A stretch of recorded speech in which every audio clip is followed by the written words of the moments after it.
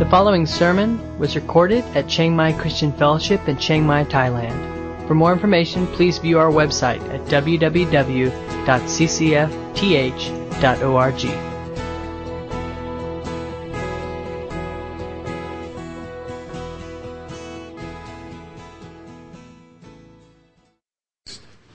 And it's because of that that we praise you and worship you. It's because of that that we gather together this morning as your body, the church, as your children, assembled as a holy temple, where you come into our midst and meet with us. And Lord, we just ask this morning that as we worship you, as we set aside our attention and our focus on you, that you in turn would meet us, that you would pour out your Holy Spirit and speak to us. Lord, we need to hear your voice. We need to hear you ministering to the deepest parts of our life, and so we ask that you did. And you know, if we're truly Jesus' disciples, if you call yourself a Christian and you call yourself a disciple, a follower of Christ, then it means that we're going to live life just like he did, right? That's what it means to be a follower. We're going to do what Jesus did. We're going to value what he valued. And so if we're going to be true disciples, true followers of Christ, prayer can't be an optional thing. Because it really was one of the core essential things of Jesus' life. It is the thing around which, it's like the hub of the wheel around which Jesus built the rest of his life and ministry. And so if prayer isn't like that for us, if we can't honestly say that it's the core and center of our existence, and everything else revolves around our prayer, then we're really not being true followers of Christ. We're not there yet, right? We're not to the place where we are possessing his model for life and ministry. So we want to look at that over these next couple of weeks. And we want to pray like Jesus and learn how he did that. And as I think about my own life, the problem of praying and why it's difficult, why it's such a battle, why it just doesn't work for me sometimes. In my own life, and again, you may have a lot of other ideas and thoughts. You may deal with different things, but I can only share with you what I battle with. And for me, it boils down to two main areas where prayer is difficult, or why I think it's difficult. And of course, there's the whole spiritual thing. I mean, the truth is that Satan doesn't want you to pray because he knows how powerful and effective it is. And so certainly Satan is working against us in every possible way to keep us from praying. But I'm not really talking so much about that. I'm talking about the internal obstacles I have in myself. Right? And for me, there's two main ones. The first one is too many unanswered prayers. And to be honest, this is the truth. This is out of my life. I prayed fervently and seriously for a lot of things, and I have claimed the promises. If you ask anything in my name, I will do it. If you just believe, I will do it. And I've gone out with great confidence and boldness, and I prayed for great things, and just knew God was going to do what I told him to, and he did it. You strike out enough times, you don't want to go to bat anymore, right? Or you go to bat, but you go convinced that the pitcher's too good for you. Maybe if you're lucky, you'll get walked, but most likely you're just going to strike out. So you stand up there and you swing the bat, but it doesn't mean anything, right? Well, prayer kind of gets that way for me because, honestly, I've struck out too much. And so I know I'm supposed to pray, and I know it's an activity I'm supposed to be engaged with, but I think it's mostly pointless because, 9 times out of 10, it doesn't actually work. Now, we're not going to talk about that topic this morning, and we're going to look at that more in the future, next week. But let me look at the second large area of why prayer doesn't work, and that is that I am very much prayer ADD. Right? When it comes to praying, I don't know if I'm ADD in other areas of life or not, but when it comes to praying, I am ADD, attention deficit disorder. I am super easily distracted, right? You go to pray, you go with all the intention and purpose. You heard a great sermon, you get fired up. I'm going to go pray. And, you bow, you get on your knees even. You're going to take this really seriously. And you begin to pray. And you do good for like about 14 seconds, And, your brain just launches off in some other place. And before you know it, your mind is a million miles away thinking about this problem and this argument you had and this thing you got to do, right? Like, I got to pray. Try to rein it back in. And, for me, it's conceivable to waste a whole hour chasing my brain, just chasing these random thoughts, like herding cats. Just can never get it focused, right? And so when that's our experience in prayer, it gets a bit frustrating. And we feel like, people talk about this whole connecting with God, having this great moving experience, and I just feel like my brain is everywhere. And I think we live in a day and an age in a world that heightens that problem.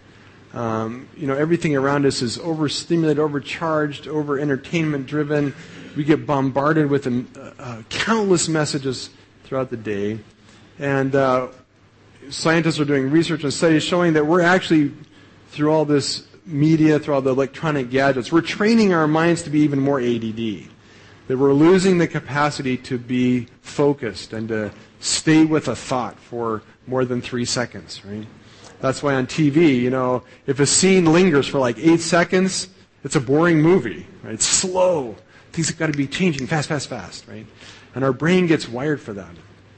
So how do we deal with all these things, our distractions, and how do we become more focused in prayer? Well, I want to look at the end of chapter 10 of Luke. The story of Martha and Mary, familiar story you probably know, but let me read from Luke chapter 10. As Jesus and the disciples continued on their way to Jerusalem, they came to a certain village where a woman named Martha welcomed him into her home. Her sister Mary sat at the Lord's feet listening to what he taught. But Martha was distracted by the big dinner she was preparing. She came to Jesus and said, "Lord, doesn't it seem unfair to you that my sister just sits there while I do all the work? Tell her to get up and help me." But the Lord said to her, "My dear Martha, you are worried and upset over all these details. There is only one thing worth being concerned about. Mary has discovered it, and it will not be taken away from her." This is a great picture, and it really pictures two people. One, super ADD, right? Can't sit still, bouncing all over the place like a ping pong ball. And one who is very focused. One who has learned how to sit at Jesus' feet and be in his presence, right? Mary and Martha. So let's look at these two ladies, and let's see if we can learn from them. First, of course, Martha is the distracted one. She cannot focus on things. And it's very interesting. It says that, it starts off the passage by saying that Martha welcomes Jesus into her home, right? And by that act, we get a picture of a lady who genuinely wants to know Jesus, right? She heard Jesus was coming into town, into Bethany, not far from Jerusalem, and she gets word that Jesus is coming. They had a relationship. Of course, these are the sisters of Lazarus, and we know that Jesus often visited them. So she knew Jesus, and she had a relationship with him, and she wants relationship with Jesus, right? She gladly welcomes, says, "Jesus, you got to come to my house." She extends an invitation. She said, "Lord, please come to my house, and I want to hang out with you," right? She's intentional about this. She desires this. Okay, so this is not a person for whom Jesus doesn't mean anything. Jesus means a great deal to her, and she invites him in, and that's where prayer begins with us. We invite Jesus in. We long for a relationship with him.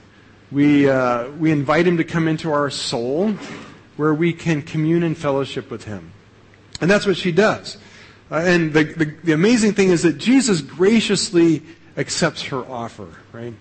Anytime in the Gospels that Jesus is invited into somebody's home, Jesus always goes. If it's a scribe, a Pharisee, a teacher of the law, a Roman, it doesn't matter. Jesus loves to go meet with us. Isn't that the cool thing? If you invite Jesus, this is the thing. If you invite Jesus, say, "Jesus, I'd really like to just spend a few minutes talking with you." You'll never get the response, "Tim, I'm kind of busy right now. Couldn't this wait?" You'll never get that with Jesus, okay? He is longing for relationship with you. In fact, John says in Revelation, he's standing at the door knocking. And knocking. Hello, is anybody there, right? Wanting to come in. Wanting relationship with us. So here's the cool thing. Anytime we go to prayer, anytime we want to meet with Jesus, anytime we want relationship with him, he's there. He's waiting. He's longing. We invite him, and he is eager to come in and to converse with us and meet with us. And so that's what he does. Ironically, though, the scene changes quite quickly. So Martha opens the door, ushers Jesus in, gives him a nice seat. And poof, Mary disappears. She's gone in a cloud of dust, off to the kitchen, right? And so you get this scene where Martha has invited Jesus in, and Jesus is sitting there, kind of looking around. And along comes Mary. And Mary sits at Jesus' feet and begins listening as Jesus teaches her. This is a great picture, okay? Martha invites him in. Martha's the one who initiated the relationship. Martha's the one who wants to engage. But she's gone, and Mary's the one who's sitting there listening. So what happened to Martha? Where did she go? Well, it says that she is distracted by the big dinner. Literally, it says she's distracted by her ministry. Okay, the word that's used there, word is diakonos, ministry. Her ministering to Jesus. And we'll get to that in a minute. But first of all, it says she's distracted. Okay, that's ADD. In other words, we're getting a clue right off the bat that Martha is a very ADD personality. Okay, because that's what ADD means. It means you are very easily distracted. And I love that it uses that word. She is distracted by ministry. And the word literally has the idea of to be drawn away, to be distracted, to be driven about mentally, to be overly occupied and too busy. Okay, does that describe? I mean, that describes perfectly my prayer life. Drawn away, distracted, driven about mentally, overly occupied, too busy. Okay, that just paints a perfect picture of my prayer life. Okay, and so I get this picture of Martha being pulled in many different directions. She's being pulled here, pulled there, pulled all over the place, and not just pulled singularly to one thing that is drawing her away, but as we see later, it says she's worried about many things. Right? She's being pulled in all kinds of different directions, all over the place, right? So she's going to get Jesus a water, but on the way to get him a glass of water, she sees that the bread is burning, so she goes to fix the bread and forgets that the soup is overcooking, and then she forgot to buy, cucumbers, and and she's just, this whirlpool of activity. And interestingly, it says that she is distracted by ministry, right? And I love that term, and I don't think it's an accident that Luke uses that word. And it's the word that in other parts of Scripture would describe Christians doing ministry, doing their work, doing their labor of service to God. And herein starts to unfold a little bit of the problem, right? What Martha is distracted with is her own ministry to Jesus, right? What is distracting her, what is a problem for her, is her desire to serve and take care of Jesus, right? And I think for us this is very important, right? Because chances are most of us in this room are Christians, are involved in some kind of Christian work or ministry. We have a heart to serve God, and that's a good thing, right? It's a good thing. And in fact, God calls us to ministry. In fact, it's very interesting the context of this passage.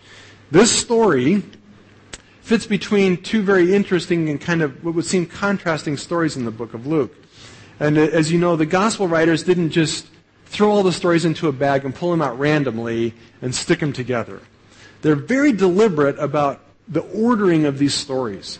In fact, oftentimes the ordering of the stories tells us as much, teaches us and informs us as much as the story itself. So what's the story before this? Well, the story before this is actually the story of the Good Samaritan, right? Where a young man comes and he wants to know the way to eternal life. And Jesus says, if you want to be eternal life, you need to do the law. And he says, what's the law? He says, well, love the Lord your God with all your heart, soul, mind, and strength, and love your neighbor as yourself. And Jesus says, great, you do that, you're in. Right? And this guy started to get a little nervous because he knew, the loving God was one thing, but loving the neighbor was kind of up for interpretation. So he comes back to Jesus, well, who really is my neighbor? Right? And he's trying to justify himself. And so Jesus tells the parable of the Good Samaritan to show that true followers of Christ are people who serve, who minister, who have compassion for the needs of those around them. Right? And at the end of this story, Jesus says, look, if you want to be my disciple, you need to go and do likewise. Right? You need to be engaged in ministry. You need to be showing compassion and love to those in need around you. The problem is if we stop right there in the story, we could get a very wrong understanding of what Jesus was saying. That story taken out of context by itself could mean that anybody, if they're Buddhist, if they're Muslim, if they're atheist, who's a good deed doer, who invests their life in helping the poor, is a good person and has eternal life. And of course we know that's not true. Too much of Scripture teaches otherwise. It's not just about doing good deeds. And so Luke is aware of that as well. And so he puts this story here to balance, as a counterbalance to what Jesus taught about the Good Samaritan. And, he highlights Martha, who was in many ways a Good Samaritan. Kind of a Good Samaritan on steroids, actually, right? She was a Good Samaritan who was wound up way too tight, right? And took ministry way too seriously, right? Now, it wasn't that she should not have been serving. It wasn't that it was wrong or sinful for her to be ministering to Jesus. But she had things out of order. Okay, things were not lining up in the proper, correct order. And so Jesus, and in Luke, as he puts these stories together, wants to correct that. And he goes, in fact, the rest of the context as you go into chapter 11, Jesus teaches on prayer. And so what we get in this story is really a picture of what prayer is in relationship to life and ministry, right? And what Jesus says here, look, you're too distracted by ministry. You're getting too caught up in this whole doing good thing, okay? You're not getting the real story of the Good Samaritan, and you're taking that in a way that's very out of balance. Right? We need to restore some order and balance here. And the problem is that it was distracting her from the things that were most important. Are we ever distracted by ministry? Is anybody here ever distracted, taken in the wrong direction by ministry? It's a life, age-old problem. And Andrew Murray, who writes a lot on prayer and from whom I've gained a lot of mentoring, really, on prayer, in one of his books on prayer, writes this. And he's speaking in the context of Andrew Murray. He's a missionary pastor in southern Africa. He is there, grew up there, came back as a missionary, and is leading a denominational mission, as well as pastoring a church, right? And he believes that prayer is vital to their success in ministry. And at a convention, he taught, in fact, everywhere he went, he taught about prayer, a lot about prayer. And at one of these conferences, this is what he shares. He says, during the Regent Square Convention 2 years ago, the subject came up in conversation with a well-known London minister. He urged that if so much time must be given to prayer, it would involve, and get this, it would involve the neglect of the imperative calls of duty. Okay, in other words, if I spend that much time in prayer, it will take me away from my ministry. Right? And he quotes him. He says, there is the Morning Post, which, for those of you who are younger, back in the old days, they actually didn't have email and Facebook, and they actually used paper and pencil to write. And you would actually write it on the paper and put it in a little envelope and put a stamp on it and mail it, right? They called that post. Okay? So there is the Morning Post. Okay, translated, I got tons of email. Okay? And that before breakfast, with 10 or 12 letters which must be answered. Okay? Then there are committee meetings waiting, with numberless other engagements, more than enough to fill up the day.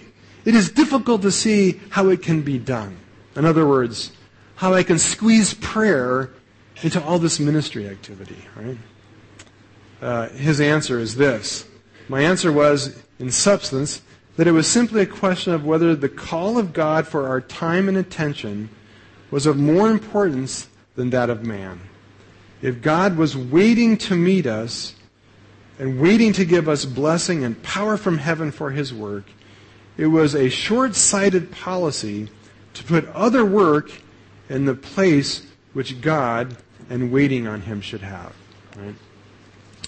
Can ministry be a distraction? Boy, can it be a distraction. It can be an idol. Right? And that's what happens. What this guy is describing here is he's saying, look, Andrew, ministry is my idol. Okay? And it's not an idol I am ready to lay down. Right?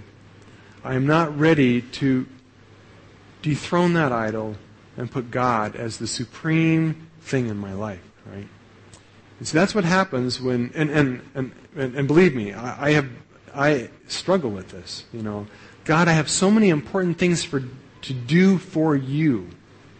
I'm so busy being a good Samaritan, saving the world, being the Messiah. It's not easy being a Messiah, And I don't have time for prayer, right? Because I've got important things to do. And this is clearly not that important. Right? Like this pastor, we are pressed in by emails, meetings, appointments, phone calls, helping people, serving, taking kids here and there, going to thousands of school activities, running in circles, chasing our tail. Are these good things? Many of them are good things. Maybe all of them are good things. Maybe all of them are important things. But the question is, have these things come to be more important to you than Jesus himself? Right? If that's true, we have a problem. We have a serious problem, right? And this is Martha. Okay, this is Martha. She's distracted by ministry. And I love Martha's approach. Okay, so here's the picture. She welcomes Jesus in, Messiah God, Mr. Very infinite love and goodness, mercy and kindness, truth, right? Jesus is in your house. And Martha's convinced she's going to serve him. She's going to take care of Jesus because Jesus needs her help. And so she's going to minister to Jesus. And so she's got herself distracted by and pulled in 1,000 different directions. So she's got herself worked up. And she needs help because she's realizing that she can't serve Jesus and do ministry by herself. And so she starts comparing her with her sister. And she looks around and says, "Where is that Mary anyway?" And she looks out into the living room and just sitting there is Mary, just sitting with Jesus of all things, of all the nerve, right? And this just makes her mad. I mean, she's just ticked off at this. Oh, fuming mad, right? She storms out there and says, "Jesus, look at her. She's just sitting there. And I'm working and doing all this stuff. Tell her to help me," right? That's pretty spiritual, right? Making a good impression on Jesus here. She's just beside herself, frustrated, right? What are some signs of trouble in your life? What are some signs that ministry may be taking too much priority and importance? Your work, your serving, your job, whatever it is dominating your life, okay? What are some signs that those things, those distractions, are pulling you in all kinds of different directions? Well, if your ministry is making you a grouch, it's a sign, right? If your spouse, your kids go, Dad, Mom, you're really kind of grouchy, right? Okay, that's a sign that something's not working right. Because ministry shouldn't make us grouchy. Serving, showing compassion and love and mercy is not supposed to make us grouchy, right? If we become grouchy, irritable, we're attacking people, we're bitter, bent out of shape, frustrated, wound up, have ulcers, need medication, right? That's a sign. It's a sign something's wrong. Okay, that's a sign your priorities are not as they should be, right? When we resent other people, when we start comparing ourselves with other Christians, right? That's a sign something's wrong. And especially when we start, their ministry can't be as good as mine. They're not working as hard as me. They're not accomplishing what I am. If they were really spiritual, they would be helping me, right? Those are all signs that something's wrong. Something is out of focus. And ministry has become for us an idol. A sign of trouble is when ministry has become a burden we must do, right? A burden we must do. That's what happened here. Martha's service was not joyful, heartfelt service that comes out of a heart of delight and meaning. It was a burden. It was a duty, right? We call it a lot of things. We call it burnout. We call it stressed out. We call it a lot of things. But when ministry has become a burden, it means it's taken the wrong place in our life. There's something out of order. And what Martha's suffering here is simple prayer ADD. She has wrong priorities. She's made ministry far too important, and it has distracted her from what really matters, right? This is what prayer often is for us. We know we want to pray. We know prayer is important. We want to set aside time to pray. We go somewhere, we pray, we come before God. But because we've gotten things so out of order, even when we try to pray, we invite Jesus in, we welcome him into our house, all these things that we think are so important start pulling us this way and that way, right? And we find it impossible to just stand before Jesus and to listen to him speak to us. Right? You've heard the book, The Call of the Wild, this wild dog that is domesticated, but as it grows and it's constantly hearing this call of the wild, the call of the wolf pack calling it back. Well, we don't suffer from the call of the wild. We suffer from the call of the text message, right? You go to pray and the phone goes off and there's emails beeping on your computer. Beep, that's good. I love how they, it announces when they come in. Beep. And there's meetings and there's schedules and those things press on us and are calling to us. Come here, Tim. This way. Right? And we just cannot focus our thoughts on Jesus, right? It goes on and explains more of the problem. So she's distracted by ministry. She's also pulled in all these different directions and by two chief things. The first one, he says, you are anxious and worried. You're anxious and worried. Simple has the idea of being troubled with cares. It also has the idea of somebody who's very busy caring or looking out for someone, right? If you're the kind of person who really needs to take care of other people, really needs to fix things, really needs to solve problems, and if you're the kind of person that your wife says to you, honey, when I share things with you, I'm really not asking you to fix it, okay? I'm really not asking for advice. I just want you to understand, okay, you're one of these people. I'm one of those people, right? We want to fix everything. You're worried about so many things. You're constantly trying to solve every problem, right? Okay, this is you. You're Martha. Okay, maybe we all are. Also, it says you're anxious. You're concerned about taking care of everybody, everything. You're trying to fix and solve every problem. Secondly, you are upset. You are troubled. The word literally means to be turbulent, to throw into confusion, to be troubled in mind, right? So we're just agitated in our thoughts. Ever been there? Thoughts are just churning up all the time, right?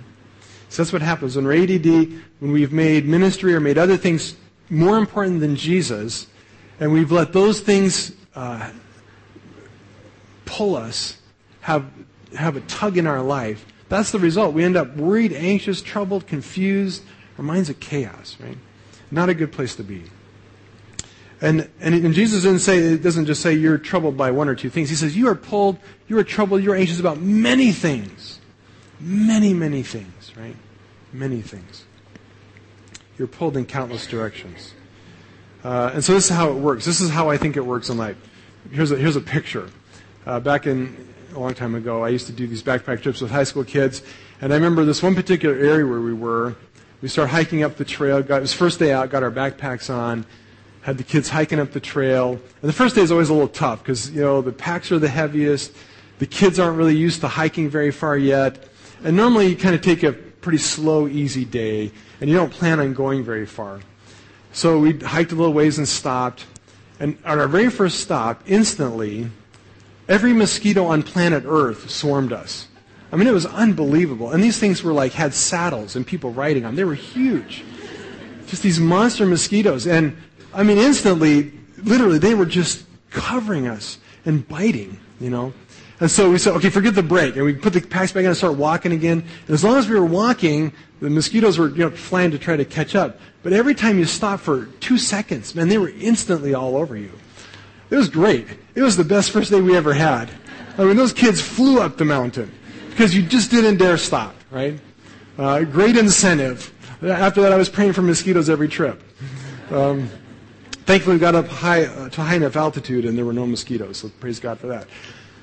Well, this is how I think it works. When we live life this way, when our life is just this whirlwind of distraction, caught up in ministry and our events and activities and what we're doing, what we are about, and we're not able to sort all that out and put it in its right place, It's just like those pesky mosquitoes, right? As long as we're moving, as long as we just keep moving and don't stop, then we don't know, and we're not overwhelmed by all this stuff. But as soon as we stop for 5 minutes to pray, all that stuff just comes crashing in us like a storm of mosquitoes. And all of a sudden our mind just is like popcorn, right? Ever been there? I've been there lots, okay?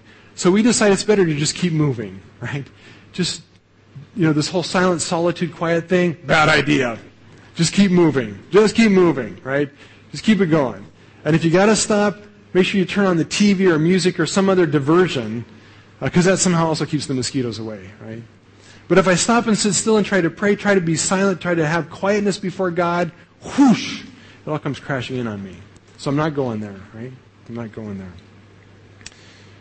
Well, how do we ever get out of that battle? How do we ever undo that?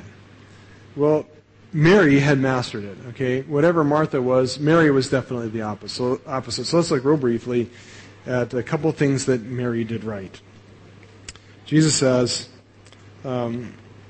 Martha, you are so worried, so upset, so troubled about all these things, about so many things. And then he says this. He says, there is only one thing that is needed. Okay, there is only one need.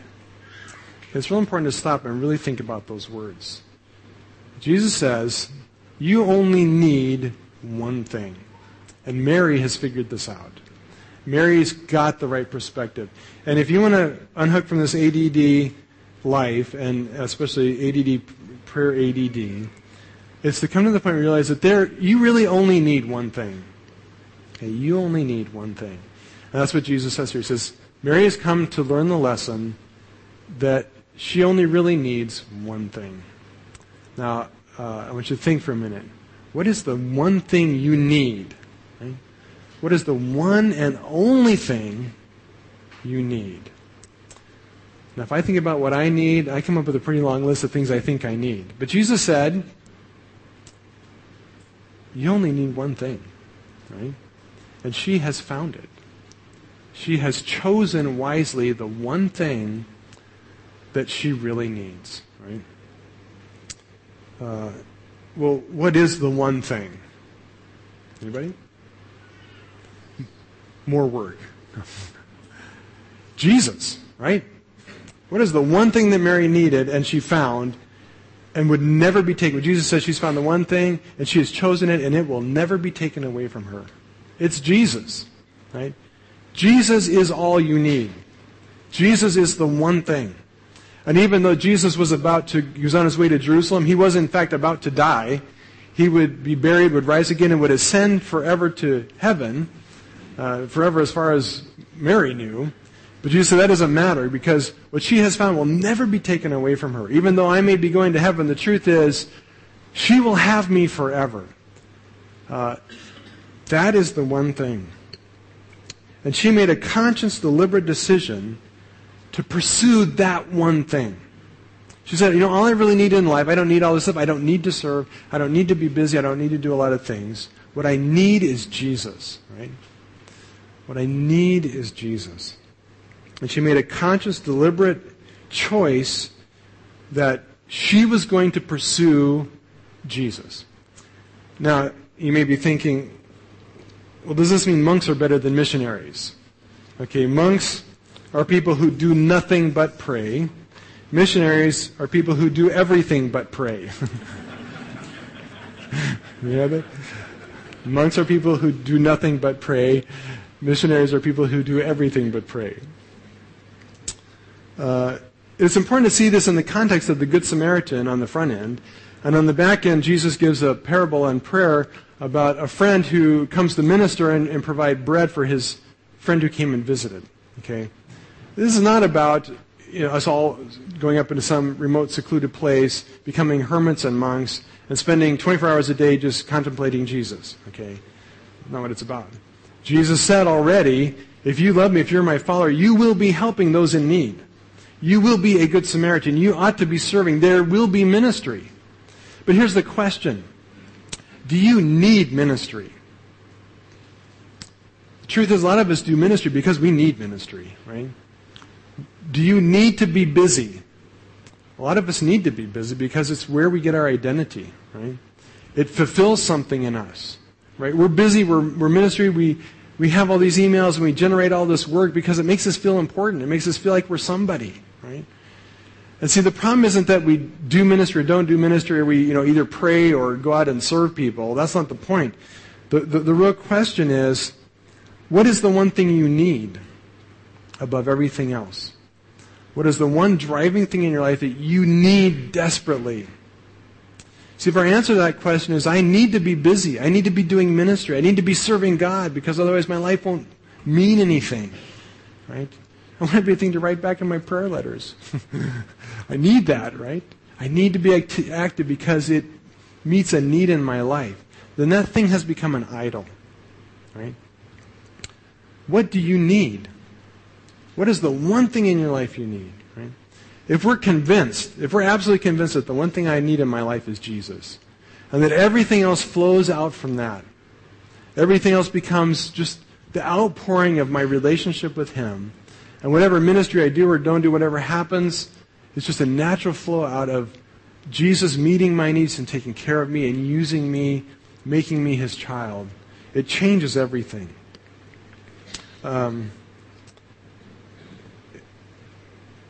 It's kind of like this. And the way we measure this, okay, here's how we measure what's really important to us. We don't measure it by what we say. We always have to measure it by our calendar, right?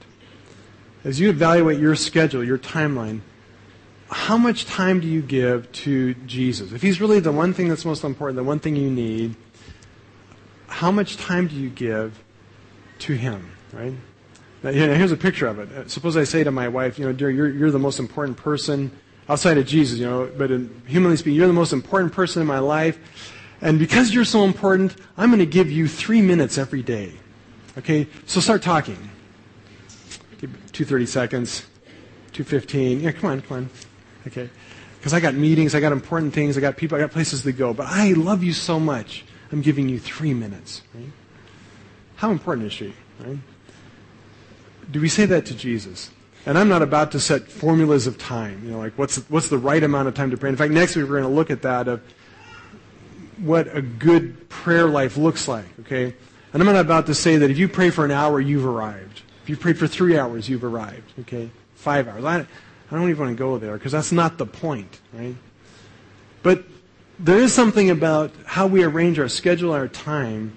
Is Jesus a priority? Is prayer a priority, right? If we're convinced that we desperately need Him, it would become a great priority. Imagine that you're out camping in the Thai jungle somewhere. I don't know why you would do this, but let's say you are. And maybe you're on a mission, evangelize some lost tribe, and you're out there, and one of your children gets bit by a snake, right? And you're very worried. It looks like one of these very poisonous snakes, and there happens to be a village guy there who knows all about herbal medicine. He goes, yeah, this is a very serious bite, and your child's going to die. But there's a cure. And he finds a flower, and he picks this flower, and he says, if we can get enough of these flowers, I can make a potion that will counteract the venom. Okay? But we have about 3 hours. So right now you need to go out into the jungle, and you need to search, and you need to find a basket full of these flowers. Right? And then you bring it back, and if we can do this within 3 hours, your daughter will be fine. She'll be completely cured. Okay? Let me ask you this. How ADD would you be if that was the case? Right? Or how focused would you be?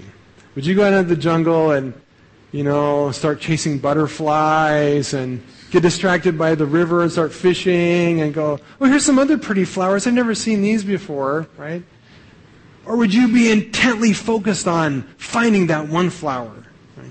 Of course you would be. You'd be incredibly focused.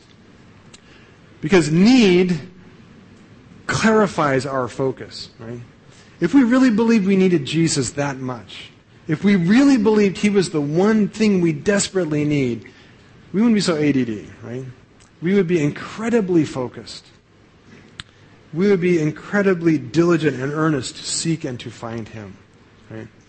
We would be like Mary. We would be driven to Him. We would plant ourselves at His feet, and we would long for Him. Well, second thing that is notable about Mary, and we'll just wrap up with this, is that she she did sit at his feet, right? Because Jesus was more important to her than anything, she could block out all the other distractions. She could sit before him. And what did she do when she was there? Well, it says simply that she listened to him teach, right? She listened. For me, and this is just a very practical thing. This may not seem real spiritual, but let me just give you some very practical things that I think will help with prayer ADD. And here's the thing. For me, if I go to prayer and I start off with my prayers, okay, whatever they are, it never works. It never works. But when I do this, when I decide the first job of prayer is to go find Jesus and to plant myself before him and hear him speak to me, it's not always easy. And like Martha, I find myself making several trips to the kitchen and the bathroom and all over the place. But if I will make it my mission, my goal, to find Jesus and plant myself before him and hear him speak to me, I start off on a good foot, right? So what does that look like practically? Well, for me, it means, he has spoken to us in his word.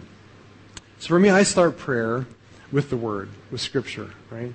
Because I don't know of an easier, more instant, direct access to God and to Christ than through his word. And for me, I need this. And maybe you're not like this. Maybe you can do things the other way. This is just a suggestion. But for me, to focus my mind, I have to start with Scripture.